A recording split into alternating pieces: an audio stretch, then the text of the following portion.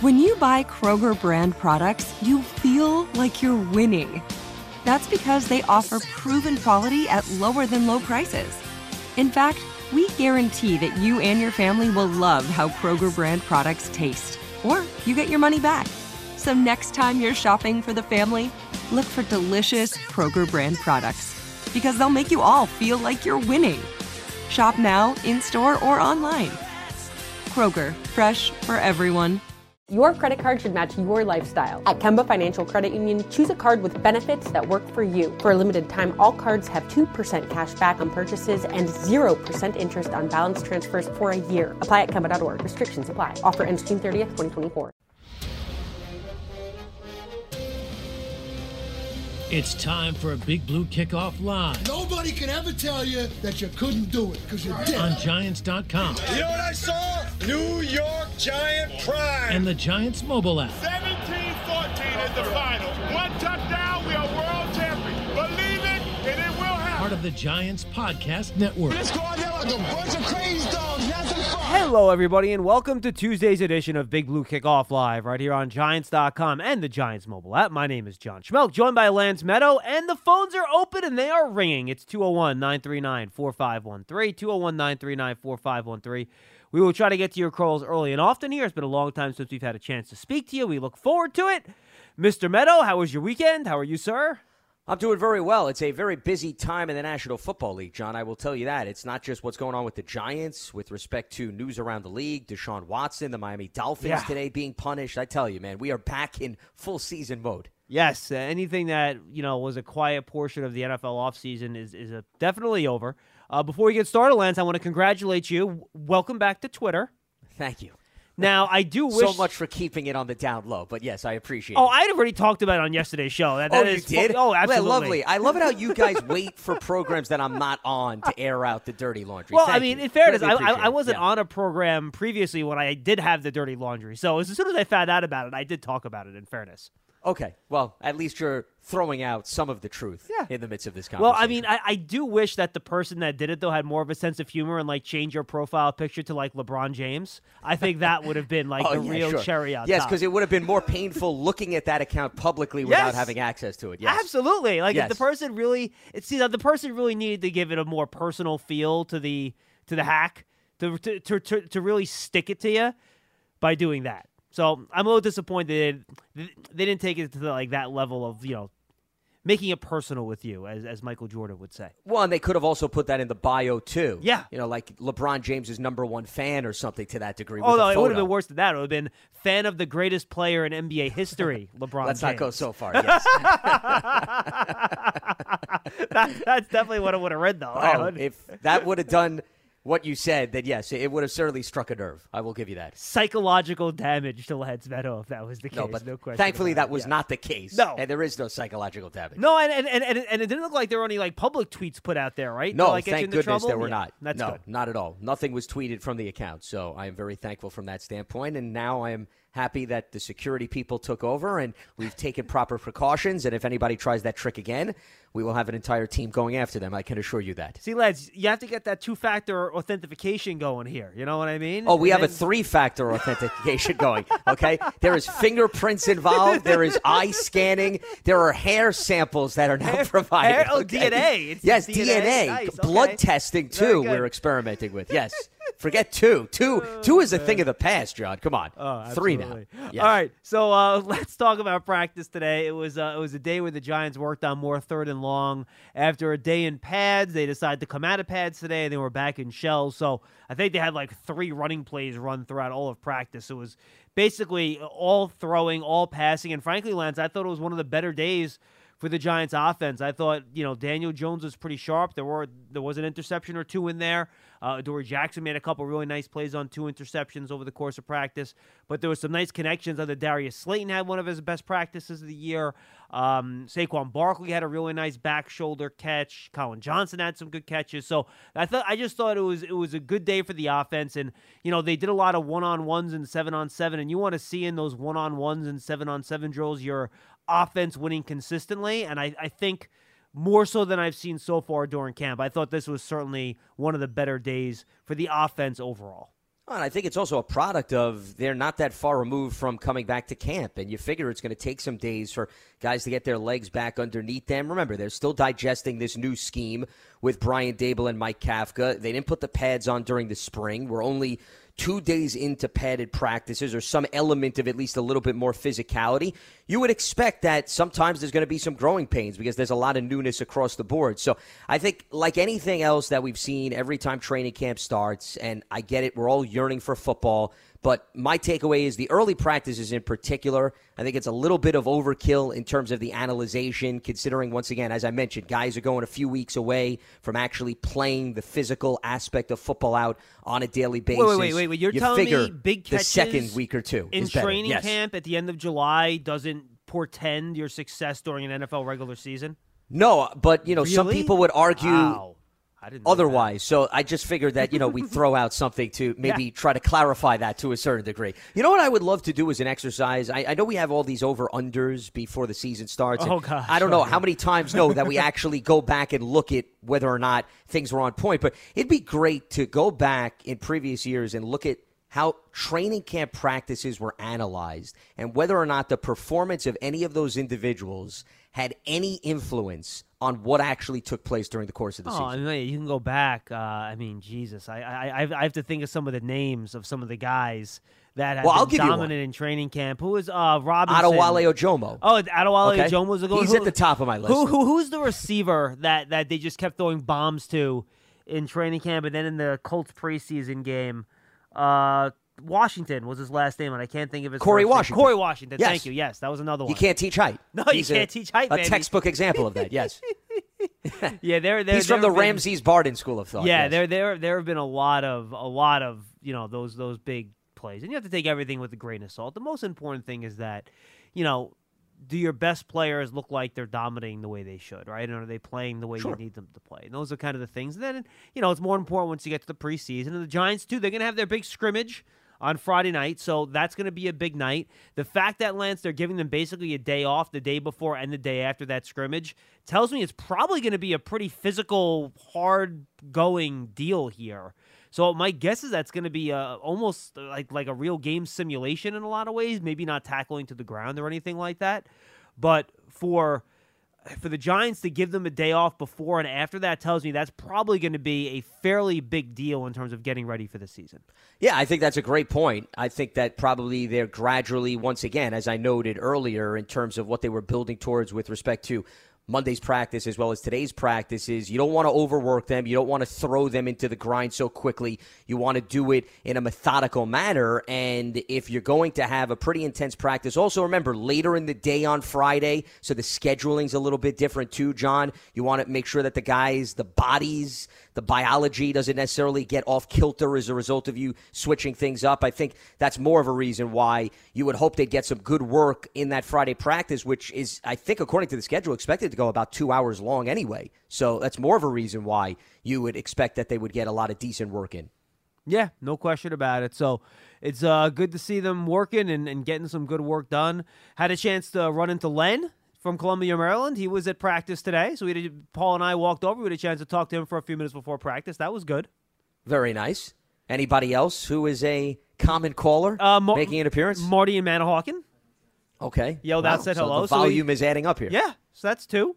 They're all very excited. Paul, walks around like the mayor. Oh, of course. Well, that goes without saying. Now, very quickly, obviously. He's not walking around slowly, but he's walking very quickly as the mayor down here. So that's why I'm surprised anybody could actually chase him down or get his attention. The Bronze Blur is what his nickname is. The Bronze Blur.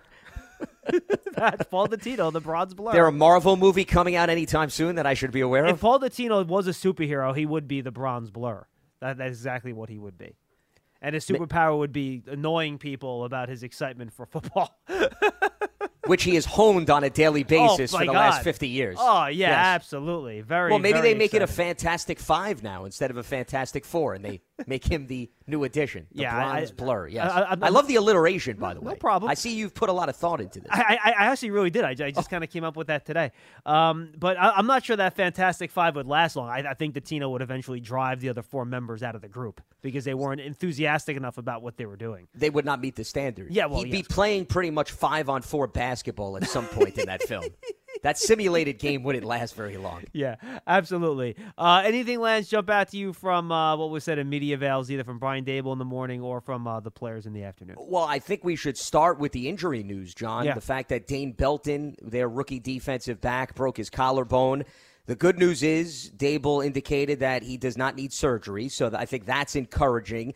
And he would not, when he was asked a specific question about, well, could Belton start the season on IR, which, by the way, first he'd have to make the 53-man roster, then be placed on IR to have eligibility to return. I just want to make sure everybody's clear on that. But didn't seem like Daboll was overly concerned that right now that's a serious conversation. Once again, this is my interpretation. I think that there's a good possibility, the fact that he doesn't need surgery, that maybe he could be ready to at least become active again by the time the start of the season. So I don't think we're looking at – I actually tweeted this out right before we went on the show because, believe it or not, John, if you recall, this is the third straight year that a rookie defensive back has suffered some type of an injury or has been limited in camp. Remember, Xavier McKinney 2 years ago, the broken foot. That put him on IR to start the season. He didn't return till November. Aaron Robinson was on PUP all of last year. Now, he had all-season core muscle surgery, so he didn't necessarily suffer an injury in camp, but he was limited, and therefore he didn't return until November. I don't think Belton is as severe. I don't think we're looking at the same significant amount of time, but from his perspective, you're transitioning to the NFL. You've been preparing for the combine and the draft all brutal. this time. It's right, brutal. Exactly. So it's a bit of a rude awakening, and these are valuable practices where I think he can make some headway, so it hurts him at least from that standpoint. Yeah, especially for safety. You know, it's one of those situations where it's complicated, right? And you have to learn a lot of different facets of the game, coverage, run defense, all that stuff, and for him to miss this time certainly will hurt him. And Brian Daboll was very positive about the job he had done so far, too, in terms of coming along. So, stinks, not great. Kenny Golladay wasn't really active in practice today either. At least I didn't see him do a whole lot in team things unless I missed them. I don't think I did. No word on that. My guess is probably just like a maintenance day of some kind for him. He was out there on the practice field. I just didn't see him do a ton in the team portions of practice. But otherwise, yeah, it was a good day for the offense. It was good to see him have one of their better days, moving the ball up and down the field. Again, you had a couple turnovers in there. Dory Jackson with the 2 picks. Which was good to see for him. He's a guy over the course of his career, Lance, as we've detailed here, has not had a lot of interceptions. Just 3. Exactly. So getting his hands on 2 footballs. One was he undercut a pass to Kadarius Toney over the middle. The other one, Wan'Dale Robinson, Daniel Jones had to kind of squeeze it into him over the middle, and it looked like he threw it to Robinson's outside shoulder when Robinson was looking for it on the inside shoulder. At least from my angle, I have not seen the tape of it to double check that, but that's kind of what I saw. So that's kind of where we are, and I thought it was just good to see the offense going. Tomorrow, I believe they are back in pads. Then, as I mentioned, they'll have Thursday off, and then they will have that scrimmage and the Fan Fest over at MetLife Stadium on Friday night, followed by an off day on Saturday. And then, Lance, we are right now 9 days away from the first preseason game, so it's going to come at you fast here. We got a Hall of Fame preseason game on Thursday between the Raiders and the Jaguars, and then all of a sudden, a week later, to your point, the Giants will be in New England to play the Patriots. So, yeah, things move very quickly. There's no doubt about that, and this will give the coaching staff an opportunity to get a better taste of the roster and see perhaps who they want to give more snaps to, who they want to look at a little bit more closely in practice. One thing I want to piggyback off of your point about Adoree Jackson's interceptions, you got me thinking, and also Adoree spoke to the media yesterday. He was specifically asked That's always why. trouble. Thinking. I don't like that. Well, of course, yes. So this program is about to turn to the worst. Yes. Spoiler Correct. alert for the rest of our listeners in case they want to at least be, on the edge of their seats in terms of what's coming their way. But when you think about Wink's defense, John, and the fact that you put a lot on the corners and it's man-to-man in terms of the mindset, I don't know how you feel, but normally when you have a man-to-man defense, more often than not, and you're relying on these corners to get so focused with the wide receivers, sometimes that doesn't present a lot of opportunities for interceptions, I would argue. 100%. Mm-hmm. Okay, so I guess what I'm getting at is I'm not building an excuse here for Adoree Jackson this season, but I wouldn't argue that this system will perhaps present a lot of opportunistic plays, I guess is what I'm saying for Adoree. And I go back to the numbers for Baltimore. We talked about this with respect to the sacks, John, not to get off topic, but how you didn't have any guy have double-digit sacks in Wink's defense because it was spread the wealth. We're going to have secondary players, linebackers, defensive ends, you name it. Well, Marcus Peters was the guy that led the way for Baltimore in 2020. He had 4 to lead the way. and everybody else had 3 or less. It wasn't a high volume, once again, opportunistic defense. Oh, and by the way, you say 3 or less, Lance. And Peters had 4. Linebacker Tyus Bowser had 3. Linebacker Patrick Crean had 1.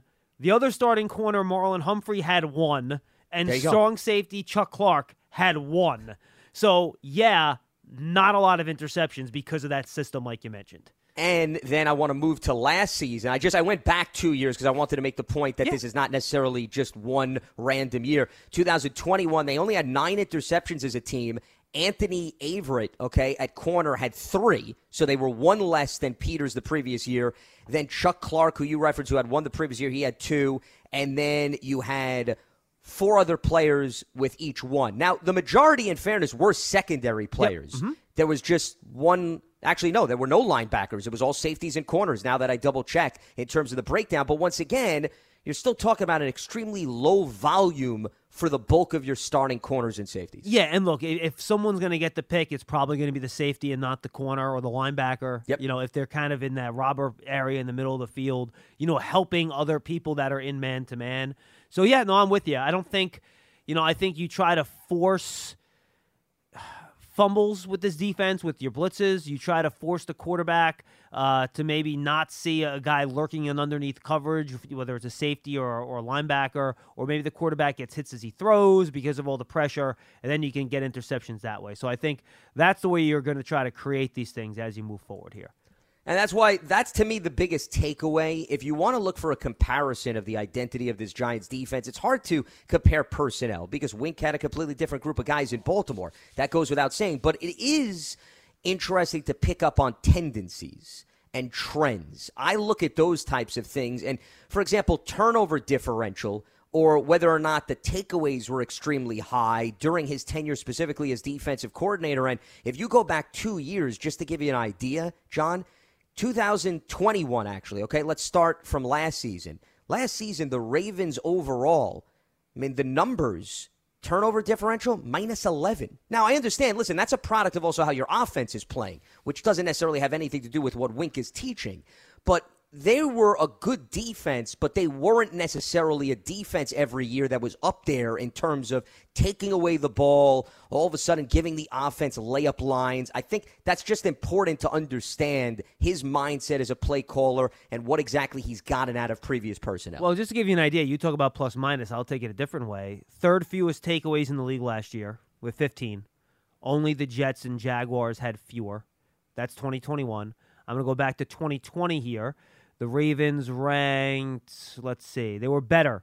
They had 22 that year. 12 of those came on fumbles. In fact, I believe they were 3rd best in the league in terms of fumble recoveries, and they were 23rd in terms of interceptions. They had 10. Correct. And then if you go back to 2019, if I sort via takeaways here, Baltimore was 7th. And again, they had 13 interceptions, which was kind of in the middle of the league, but they were very high in the fumble category. They had 12. So that was kind of, where they ranked and where they, do their business more in the fumble category than in the interception category. Your credit card should match your lifestyle. At Kemba Financial Credit Union, choose a card with benefits that work for you. For a limited time, all cards have 2% cash back on purchases and 0% interest on balance transfers for a year. Apply at Kemba.org. Restrictions apply. Offer ends June 30th, 2024. Lance, you ready to take some phone calls? Absolutely. Let's do it. All right. Giants season tickets are on sale now for the 2022 season. In addition to ticket savings, membership benefits include access to exclusive events, experiences, pre-sales, and more. You can lock in your seat starting at just $100. Call 888-NYG-1925 or visit Giants.com/tickets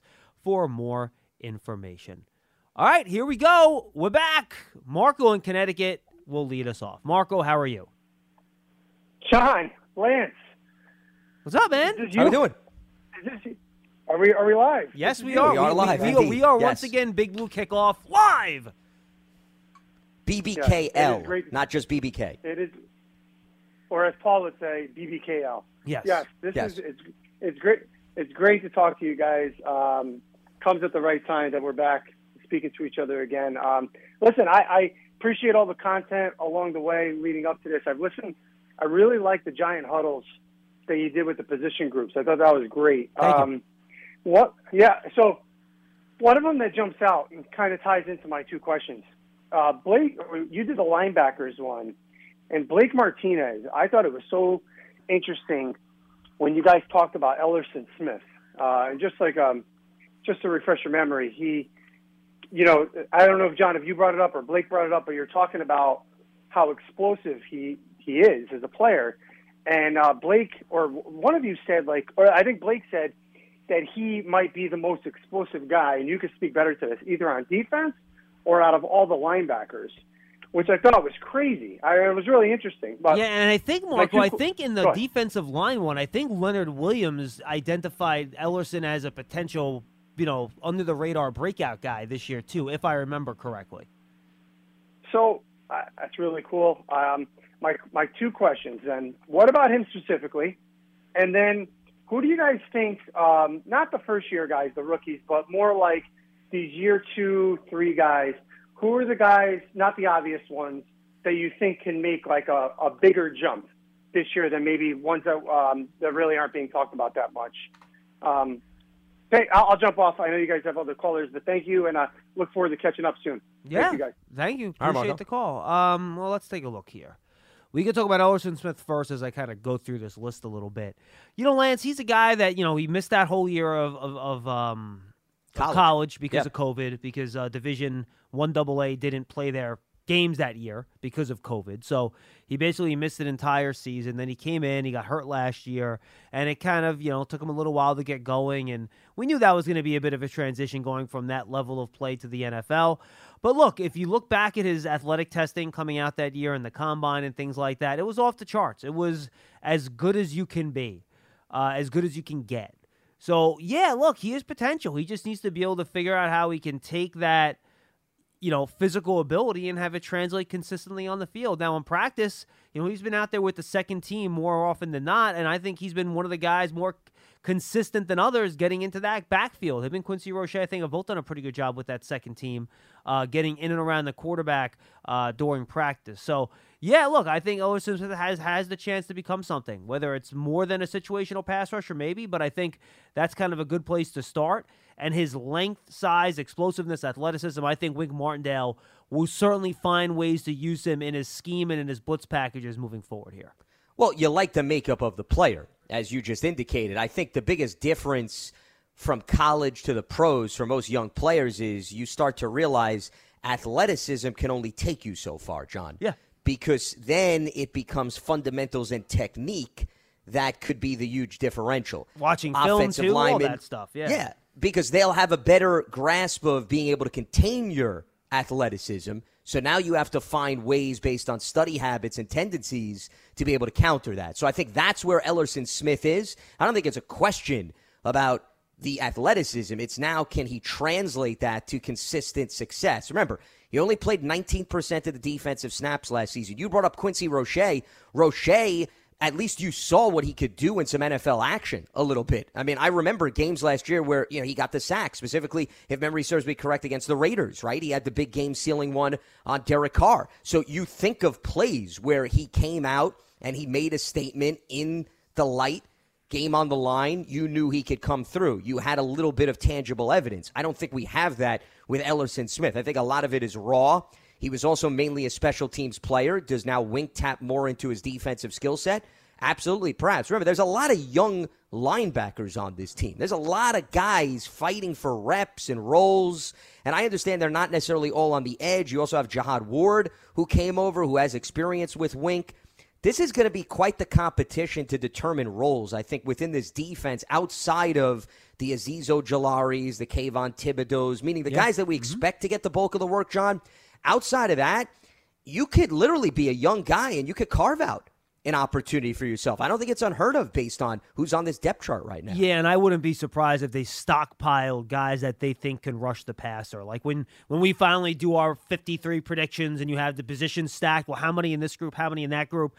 My guess is because of the way they're going to want to play on defense, that those type of edge guys that can line up at different places, stand up, hand down, has good athleticism, that you can get home when you blitz, they're probably going to go a little bit heavier on those guys just because of the scheme, I would think. So I agree. I think a lot of those young guys, will have some opportunities. Now, in terms of guys that can, let's take guys in their first 3 years. So anyone 3 years or younger, right? So in terms of guys that can 2020 break up. to the present. Yes, I correct. guess is what we're so talking starting, about. and I'm going to take Andrew Thomas and Xavier McKinney, and I'm going to put them aside because I think those are obvious guys, right? Understandable. Look, I think it's important for Shane Lemieux if he can claim one of that starting jobs. He's been at center a little bit now since John Feliciano went out. Darnay Holmes has done a great job getting his hands on the football in practice. He has 3 picks, a forced fumble, but he's also had some issues in coverage. Like this today in one-on-ones, he kind of got lit up a little bit. He had some issues on some balls down the field. So the Giants are going to need him to play well in the slot. So I think we've seen potential. We've seen, him flash what made the Giants select him when they did. He was a 4th-round pick, if I remember correctly, right, Darnay? Darnay Holmes was a 4th rounder. He was an early correct. 4th-round pick, right? He was the first pick they made on day 3 that year. Out of UCLA. Correct.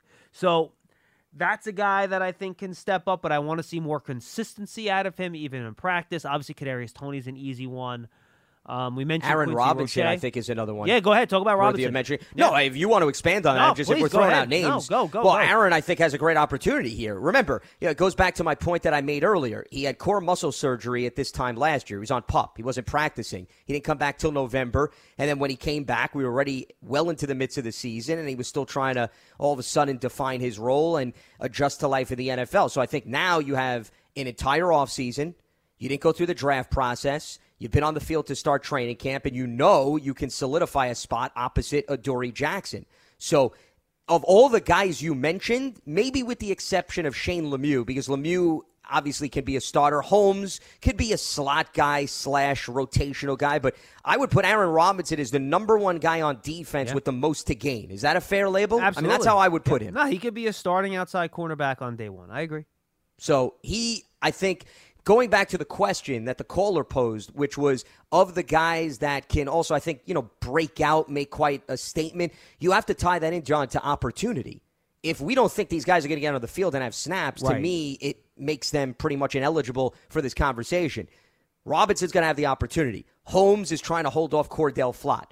So there's an opportunity right there. And by the way, also Khalil Dorsey, who has kind of taken over a lot of those second-team slot snaps. And he, though he hasn't been on the roster necessarily, he is only in his 3rd year, too. So, and another guy that has ties to Baltimore. Yep. And I'll throw out one other guy. How about Rodarius Williams, Lance? That was going to be my next guy. The Giants are looking for cornerback depth here behind their starters, and they need to find guys. So Williams, he's coming off that injury, but maybe he can figure it out. Yeah, and he also has the length ability, too, and a lot of experience in terms of college ball at Oklahoma State. So, yeah, he's another guy. It's just a matter of Holmes and Flott, a lot of talk because of the plays that some of these guys make on a daily basis in training camp. We haven't necessarily been looking at him through the same lens, but we talked about this all offseason. Overwhelming chances in the secondary because you don't have a high volume of proven veterans aside from Adoree Jackson. So all of these players that we talked about could very well get on the field early in the season. And some of the veterans like a Dorsey, like an Andrew Adams, I know Adams has been in the league a little bit longer, so maybe he doesn't apply, but what about Michael Jacquet, another guy who they brought in as a veteran who's been in the league? He's another player that maybe can carve out more of a role with the Giants than what we've seen in previous teams, and he now all of a sudden has his breakout campaign. You can't overlook players like that. Yeah, no, I'm with you 100%. 201-939-4513. By the way, I'm just looking at this, and the NFL controls is not the Giants, but I love how Alex Bachman is still listed only as a first-year player, Lance, because he hasn't played in enough games to get eligibility, but he's been on practice squad since 2019. But he's still only classified as a first-year player. The way they do the math. Let me put it this way. The Giants signed him when Pat Shermer was the head coach on December 30th, 2019. Then again, coaches haven't necessarily lasted very long in recent history. No, but still, that's like 3 coaches ago. No, of course. Yeah, we're like 3 cycles removed. Yeah. Anyway. Well, because to your point, it's how many games you play during the regular season to say that you all of a sudden get what they call an accrued year. Correct. That's why for the last few years before they expanded the practice squad, you were trying to figure out who's eligible and who's not, and you got to look through game logs and see, this guy only played 2 games in this regular season, so technically he didn't get an accrued season, so he still applies. Yeah, you're going to get a guy he could spend 15 years on a practice squad. He doesn't have enough accrued seasons, so they put him down. He only played 1 year in the NFL. That's why you got to take that with a grain of salt when you look at how many years on a roster, especially on a team website, they give them tally for. Yeah, and the NFL controls the experience because, again, those accrued seasons. So don't miss out on your chance to experience a premier hospitality experience watching Giant games and world-class concerts in 2022 as a Giant Suite partner. Limited full-season locations are available, or you can place a deposit for individual games. Call 888-NYG-1925 or visit Giants.com/suites for more information. I'm really happy I'm here for this moment. You know, you have, like, the videos of, like, the veteran coming back from war, and they give, like, the spouse and the kid, like, the big hug, and it's, like, an emotional experience for them to get back together. Now I get to witness Lance meeting again, kind of for the first time. It's been so long. Charlie in Portland, Maine. Minus all that emotion, though, and sentimental value. I would say a different type of emotion. Charlie, what's going on, man? Excuse me while I kiss the sky, fellas. Yeah, what was that in the background? Turn the radio down. Come on, Chuck. What are you doing? No, that was Jimmy. That was my introduction. That was Jimi Hendrix. You need to work on your production value, Charlie. That was pretty terrible. The entire audience really picked up on that one. Yeah, I know. Tremendous. Yeah. Hey, don't forget the D-back that they just picked up, Wilson. He's a veteran, probably another safety, right? Gerard Wilson, yeah. Yeah, from San Francisco. So and the Jets. They're trying to get and some vets players in here.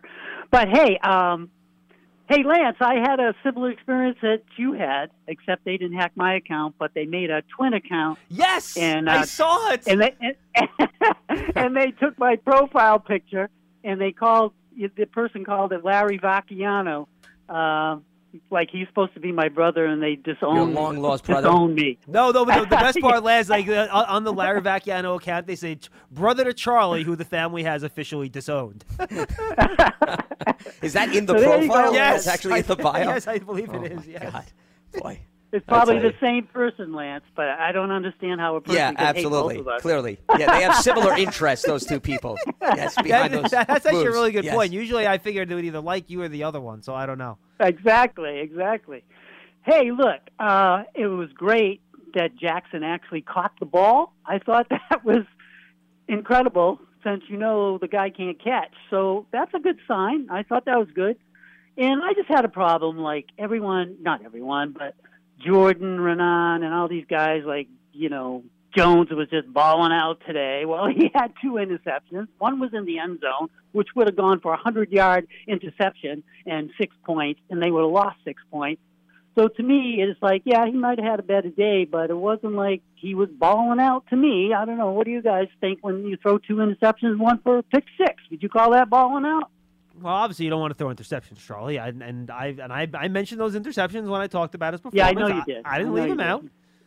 You're balanced. You're always balanced, John. I like that. I mean, it goes back to, John and I were talking about this earlier, Charlie. I don't think you should read very much into every single individual practice as if it's any indication of what becomes of the season. The other thing, though, just to provide some context, I thought Brian Dable made an interesting point the other day when he spoke to the media, and he said, you got to walk the fine line where you want Daniel Jones to simulate his decision-making of what he's going to apply in games, but at the same time, they want to evaluate certain players, and in order to evaluate certain players, they need Daniel to take chances, meaning throwing the ball down the field, trying to feed it into tight windows. So I think part of whatever the result may be of a specific throw, is it because Daniel realizes he needs to give the coaching staff some additional film for other players, or is it what Daniel would actually do in that situation if the game presented? I don't know. You'd have to ask Daniel based on what he's thinking in his approach.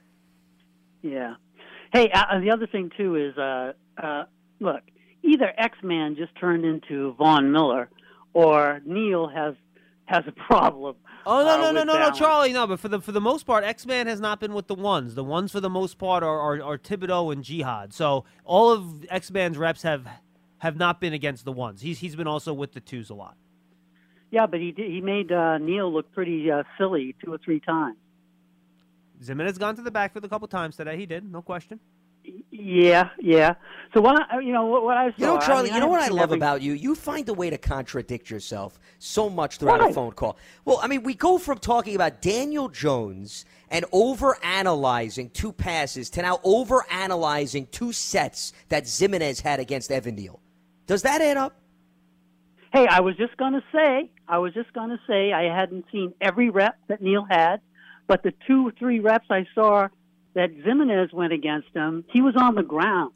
You know, his balance doesn't seem very well. Well, Charlie, you talking about today or yesterday when they were in pads? What are you talking about? I think he's referring to yesterday. I think it more happened yesterday. Well, yesterday, you have to remember this too. Yesterday, and a lot of people didn't write about this, and I'd mentioned on yesterday's show, those one-on-one drills, they are also simulating some play action. So those weren't true pass sets from Neal. He was kind of exploding out of his stance and almost simulating a run block because they were kind of simulating play action passes in this situation. So they weren't necessarily true pass sets, which is why you talk about his balance, right? He kind of got out and up and over his shoulders a little bit. So I think that's what kind of happened on those couple of plays. All right. And one more thing just about the defense. Like, Wink's defense to me is like you're saying, like they don't get interceptions. They don't get a lot of sacks, right? They had one guy who had 9 sacks. What the hell does he do to stop the offense? Well, the team totals for sacks have not been bad. It's just the individuals. Correct. There's not one guy in particular that gets 15 or is just above and beyond. Most of the guys are within the 9.5 to 1 range. Well, and I'm sure it's spread across the board. And I haven't looked at this number, but I'm sure I can find it. Like opposing completion percentage is probably one of the highest in the league, right? Because when you blitz a lot, you play a tight man-to-man, the opponent is not going to have a really good completion percentage, for example, against you. So, different defenses will help you in different ways. You know what I mean? Yeah, and the other thing, I thought it was easier, maybe I'm wrong, to get interceptions if you're playing man-to-man because you're watching the guy you're covering and you're also looking for the ball. No, that's the thing. In zone, you're watching the quarterback. So it makes it a lot easier for you to break on the ball because you're watching the quarterback. The point that Lance made before, which is right on, in man-to-man, you're mostly facing the wide receiver, oftentimes with your back to the quarterback, which is what makes it hard sometimes to kind of get your head around. Yeah, for example, Charlie, in 2020, the Ravens allowed only a 63 completion percentage against, which was the 3rd, 4th, 5th, 6th, 7th best in the league, just to kind of give you an example. Okay. All right. Well, hey, it's good to see that, the injuries have been down, really. I mean, a collarbone, no surgery. Take him 6 weeks. He'll be back. So it's not just run some cream on it. It's okay. Yeah. Oh, no, Annika would definitely help. That's what I'm saying. That's what he's going to do. Brian Daboll, he didn't want to give that out because he said they're not sponsored, and we're very cautious of sponsors. A Z would be back on the field if he was using it by now, but for his hammy. But what can I say? John, you still got a tube left? Give it to him. Thank you, Doctor. Have a good one, Charlie. You knew that was going to get into the conversation. That actually was an okay, Charlie. Given the scale we run on with Charlie, that was actually an okay phone call back for him. Well, but keep in mind, it's been a while since he's called. Well, that's why I thought that he was. Also provides some perspective. I thought he was maybe saving up some real crazy stuff that he'd thought up of in the last month and a half. That's what I was worried about. That he would come with some like grade A. Oh, John, I've been doing a lot of thinking in the basement recently, and then he would come in with like something crazy. Well, you may have just given him an idea for another program I'm surprised. Not too distant future. Based on his tweets, I thought we were going to get a Jimmy Garoppolo mention at some point. I'm happy we didn't. Oh, that's right. Yeah, we didn't get any speculation about upgrading the roster at this point. Yeah, we didn't get any random offensive lineman on the street right now that's what I'm saying. that would come in and push out Andrew Thomas at left tackle. We didn't get, a linebacker that played 3 snaps in Wink Martindale's defense and had 2 sacks at a small sample size. Yeah, I'm actually a little disappointed. Yep, there you go. When you look at it from that standpoint. Yeah, absolutely. All right, let's go to John in Cape Cod. He's up next on Big Blue Kickoff Live. What's up, John? How are you guys doing? We're good, Great man. show. Thank you. Great show. You've made me a regular listener. I'm glad it's back live. Quick question. When is Paul going to be back on the show live? Well, Paul was on yesterday and we were live, so I believe Paul is on tomorrow's show with Feagles. I missed it yesterday. Listen, 2 points I want to make. One is from the perspective of time, because I'm an old-timer. This Daniel Jones nonsense with the media. I remember the 3 years of struggles with Phil Simms, with fluke injuries and bonehead plays sometimes, but everybody stuck with him, and we see where that went. The other thing is, being in Patriots land, I've got a different perspective. Arguably, the best coach in the whole league is Bill Belichick, and I've heard him say this, of all the defensive coordinators around the league, the two guys that have consistently given him the most trouble are Steve Spagnuolo and Wink Martindale. Okay?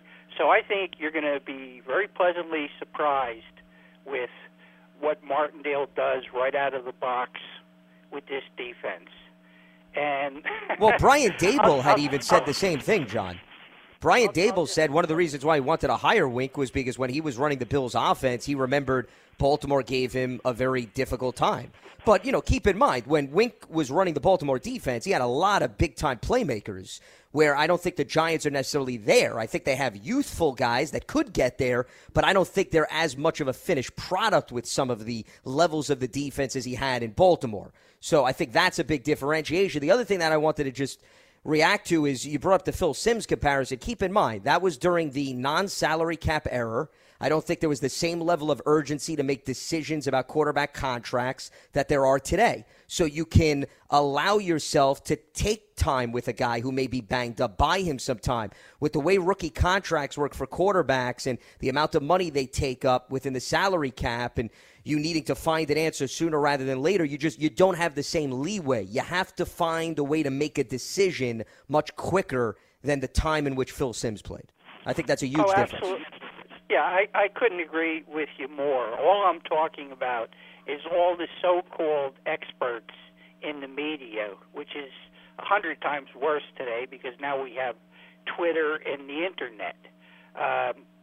If they really knew their stuff, they'd be coaching instead of writing sports reviews. Your credit card should match your lifestyle. At Kemba Financial Credit Union, choose a card with benefits that work for you. For a limited time, all cards have 2% cash back on purchases and 0% interest on balance transfers for a year. Apply at Kemba.org. Restrictions apply. Offer ends June 30th, 2024.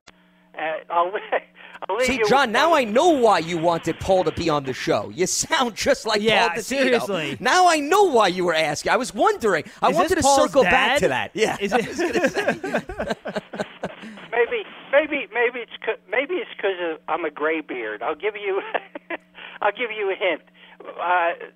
We've been Giant ticket holders for so long that when I was a kid, the first game I ever saw was at Yankee Stadium, and Charlie Connolly was the quarterback. Wow. Okay? Let's go to Rick in Tampa Bay. He's up next. Rick, what's up? Welcome back, guys. What's up, Rick?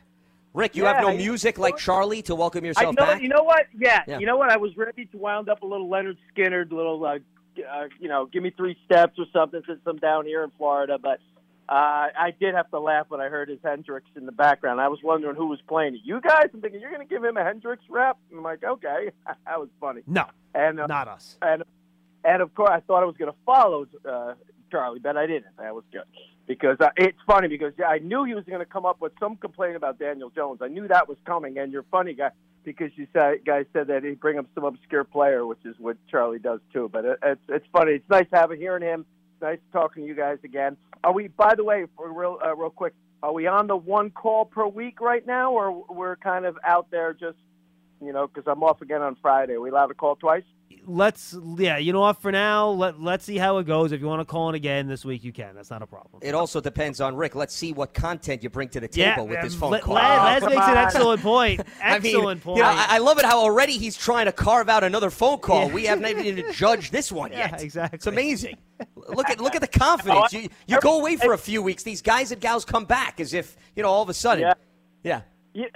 I know, and figure of what I wanted to say, but over the last couple of weeks, I had a couple things, and I'll catch Paulie at the end of the week. But But I have two questions. One, real simple. You could explain it to those who may be asking the same thing in our heads. Haven't asked it yet. What are those weird-looking helmets that they're using this year? They look like Gadzoo from the... They're the Guardian caps. That's what they're called, Rick. And it's something the NFL has mandated across all training camps through the second preseason game. It's padding that's being worn on top of the helmets of all offensive linemen, tight ends, linebackers, and defensive linemen. It basically reduces the severity of all impacts to the head throughout training and practice. So it's a safety measure. Okay, and there also is going to be a sequel for Coneheads coming out, too, starring Dan Aykroyd, and they figured they'd test the waters during training camp. That's the other aspect of it. But, yes, go ahead. Yeah. Because when I saw that the last couple weeks, I was like, what is going on with that? So that's kind of just a general question about that. Now, Charlie actually brought up something that my one question point I just wanted to bring up. Two things is. One is that I don't know if I seem to be the only one in a lot of shows that I call in and stuff. I really think the Giants are going to be really good this year. I love what they're doing. Define really good, Rick. 10-7. All right. And I said that to someone else, and they were like, "What?" I'm like, "I believe 10-7 is realistic for this team." So that's just I'll throw that out there now. We could pick that apart down the road when you guys. Well, why do you feel that way? Yeah, just please. Why don't you expand on that? I feel they're going to catch not lightning bottle. Saquon is going to explode. I really feel like he will have a really great year. I love Tony. I love the other kid they picked up at the draft this year. Galladay's going to have a healthy year. With all that said there, Jones will be manageable. He won't fumble as much and make the plays. I know he can throw the ball deep. And I love Evan Neal, being down here in the SEC country. I'm a Gators fan, but I tell you, I watch the Alabama kid all the time down here, and he is. I think our two ends are going to be, our left and right tackle are really going to play well. I love Thibodeau. I think he's going to be. I'm not saying Lawrence Taylor or anything like that, but he's going to have that personality. He's going to come in and he's going to have a great. And Dexter is looking good. I love the secondary. I love having Blake Martinez back. I love having, when he gets back, I just see it all clicking. And I love Dable. My wife's family's from Buffalo, so I hear about the Bills constantly. And I think him and Shane are going to interject something, and Kafka as well. So there you go. That's just a real quick. I think they're going to surprise people. So that's just and we'll see what happens. Now, Rick, will 10-7 win the division? All right. No, I'm not telling you. I'm asking you. I'm asking you. Will 10-7 win the division? 10-7 win the division. You know what? It's a good question because I know it's a good question. Yeah, he's patting himself on the back as he asks you that question. Of course, it's a good question. 10-7 will win the division. They're going to win the division 10-7. That's how, because they're going to play well within the division. That's how they're going to get there. And Dallas, I don't like Dallas. They have too many holes in some of the areas that they're lacking. So that's my quick pick on that. But we'll see. Like I said, we got a long preseason. We're doing well without injuries. My question, though, real quick too, is interception. In the last couple of years, we have been terrible. We drop the ball all the time. What have the Giants been doing? Have you noticed so far in the first couple week of training camp to hold on to the ball? Glue. Because stick 'em. Yeah, they've been putting stick 'em on a lot the gloves of the defensive back. Elmers, mostly. Yeah. All right. Jerry Rice came in as a consultant. Yeah. All right. You're kidding, right? Yeah. Yes, we are. Yes, we are kidding. But you know what I mean. And even Charlie said something about the ball. What is Wink doing, or is it something different for the team this year to maybe have some guys catch the ball and then those dropped interceptions can turn into ball possession? Because I think that's going to go a long way for the Giants achieving this 10-7. Now, the Giants have been around the middle of the league in terms of interceptions the last few years, just like FYI. Like, they've kind of been, right in the middle of the NFL. Yeah, because between Bradbury and McKinney last season alone, those two guys nearly reached double digits together. Right, and Bradbury's gone. So we So anyway, that was just something that I was thinking about, and you don't see anything different, any drills, anything that he's bringing to the table that's different from what's his name did last year or anything. No, not really. Yeah, I mean, you could simulate throwing the ball up and have guys charge after the football, but, sometimes that doesn't even help. You have to understand, Rick, because you're going to have a wide receiver that you're going to have to go after the ball with. It's not like you're getting clean catches without any contact. So I don't know how much that helps. I mean, if you look at also some of the guys that are high up there with interceptions just around recent history, for example, Trayvon Diggs with the Cowboys, Diggs was a former wide receiver.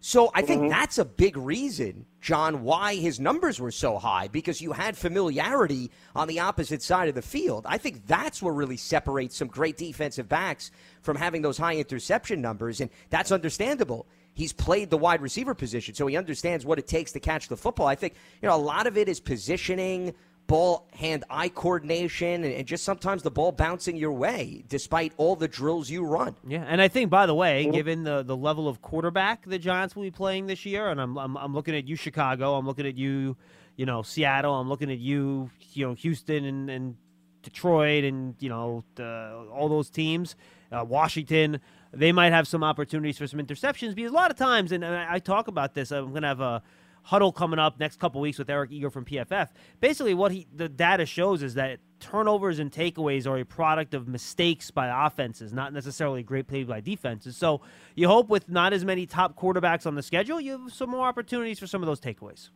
Okay, all right, because I think that's something that we've even though you said we're in the middle of the pack, it seems like we were lower than that because so many dropped interceptions, and you know that because you said it on the show a million times. I know Paul was all over that. Like, they get dropped the ball, or they just catch the ball, that kind of thing. So I was hoping maybe you saw something different, but everything with training camp, other than Feliciano, will get back soon. It's been great. Health reasons, that's a plus somewhere because of the injuries in the past years. And if we keep it going, I like the way Barkley is so far, and we'll see. And like I said, I'll be calling back again, but I think that they're going to be better than. At least you guys think they're going to be good. Come on. You can't be – you got to deep down thinking, maybe something. Maybe. Rick, have you listened to one word I've said the last 6 months? Like, seriously. Yeah. I listen to you guys all the time. Right. So you know where I'm at this year. I'm done with big expectations. This team needs to show it to me before I'm getting on board with, playoffs and all that sort of stuff.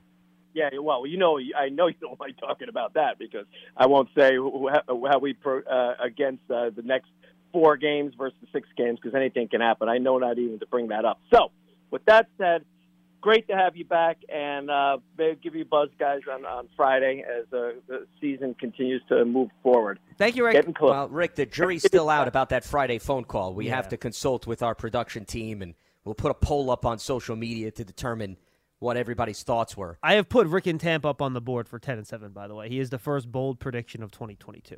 There you go. Well, there was enough love that he threw out in that commentary. I don't know if we're allowed to use that term for the remainder of the week on this program. Rainbows and lollipops, I got that feeling. Everybody holding hands and singing Kumbaya in terms of his breakdown of the team. He was optimistic. Very. And nothing wrong with that. No, I'm not disputing that. It's just that I would have liked a little bit more of, other than he just loves almost every player on the roster, why they were going to get to 10-7. I was waiting to pull that out of him. I don't know where you stand in terms of. I got a Twitter question here. I got Jeff Smith. I believe this is Jeff in Rhode Island. John, I would be at practice if New Jersey was closer to Rhode Island. Well, I can't help you with that, Jeff. I do not control that. The power to shift land and space. Any comments on our tight? Yeah, that would be impressive. I would love to be able to do that. Any comments on our tight end rookie Daniel Bellinger? Ricky Seals-Jones has been out there for a few days, so Bellinger's basically been the first team tight end. He's a big dude. I know he tested really well. I don't know if I see necessarily elite athleticism when I watch him, but he's big. He can move once he gets going in a straight line. So, to me, I think he's going to end up probably getting more snaps than any other tight end this year. That's my guess. I've said this time and time again. I think that it's going to be distributed across the board. I could see Bellinger getting the most snaps, but I don't know if one guy, John, in particular, is going to be more lopsided than the rest, especially if you look at how the Bills and the Chiefs utilize their tight ends. And I get it, Kansas City had Travis Kelce, so maybe there's not so much you could take away from that. I also think that they're going to probably use a lot of wide receiver sets with the extra wide receiver more often than not, especially if all of these guys are healthy. So that's why I think there's slight limitation in terms of maybe the impact Bellinger can have if they do lean on at least the wide receivers to get more targets in the passing game. Bellinger could be utilized as a blocker, and he could really help maybe open things up on the ground. I don't know if he's going to make an immediate splash through the air is what I'm getting at. Yeah, no, I agree. I don't think this is going to be a tight end heavy offense just based on what we've seen. Travis Kelce's not here. So, Dawson Knox is not here either. And to your point, if the guys are healthy, they do have it was reflected when we did our over-unders, right? There's just a number of guys that you think are going to get targets, and we didn't even really talk about Sterling Shepard. Once he gets back, and look, he's coming along nicely. Those are 4 guys, with him, Tony Robinson, and Golladay, and then if you want to throw Richie James into the mix and some of the other guys, those are all guys that can get some targets here. So I think it's going to be more of a spread the wealth situation with the wide receivers, and then Barkley also kind of in that mix, being at the top of the list. Yeah, no, I think that's a great point. And that's why the more and more you count all of this versatile personnel, I guess, once again, nothing against Daniel Bellinger. I'm just saying, if I'm Brian Daboll and I'm Mike Kafka, in the back of my mind, who puts fear in the eyes of opposing defensive coordinators more, right? Mm-hmm. Is it Bellinger and seeing what he could do, or is it saying let's maximize an additional wide receiver or Barkley? Plus, the more and more you were breaking down the Giants' personnel, it reminds me of, and I'm not saying his snap count was immense, but Isaiah McKenzie was a player that they utilized in Buffalo because he was sort of that pseudo wide receiver / running back, and players such as Cole Beasley.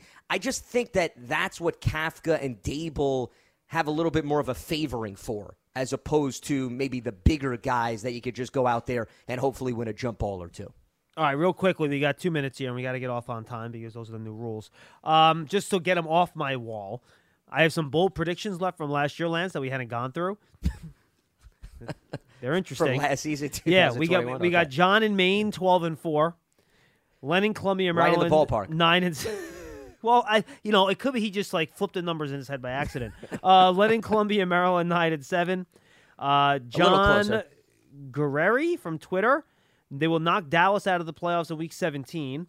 That certainly happened. Craig in Florida. Barkley would score 30 combined touchdowns. Mark in Chicago, Lorenzo, just a little bit off. Yeah. Lorenzo Carter, 10.5 sacks, and then Levine Toilolo, 4 touchdowns.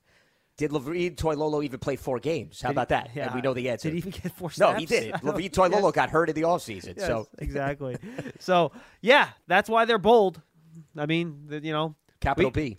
We don't just call them predictions for a reason.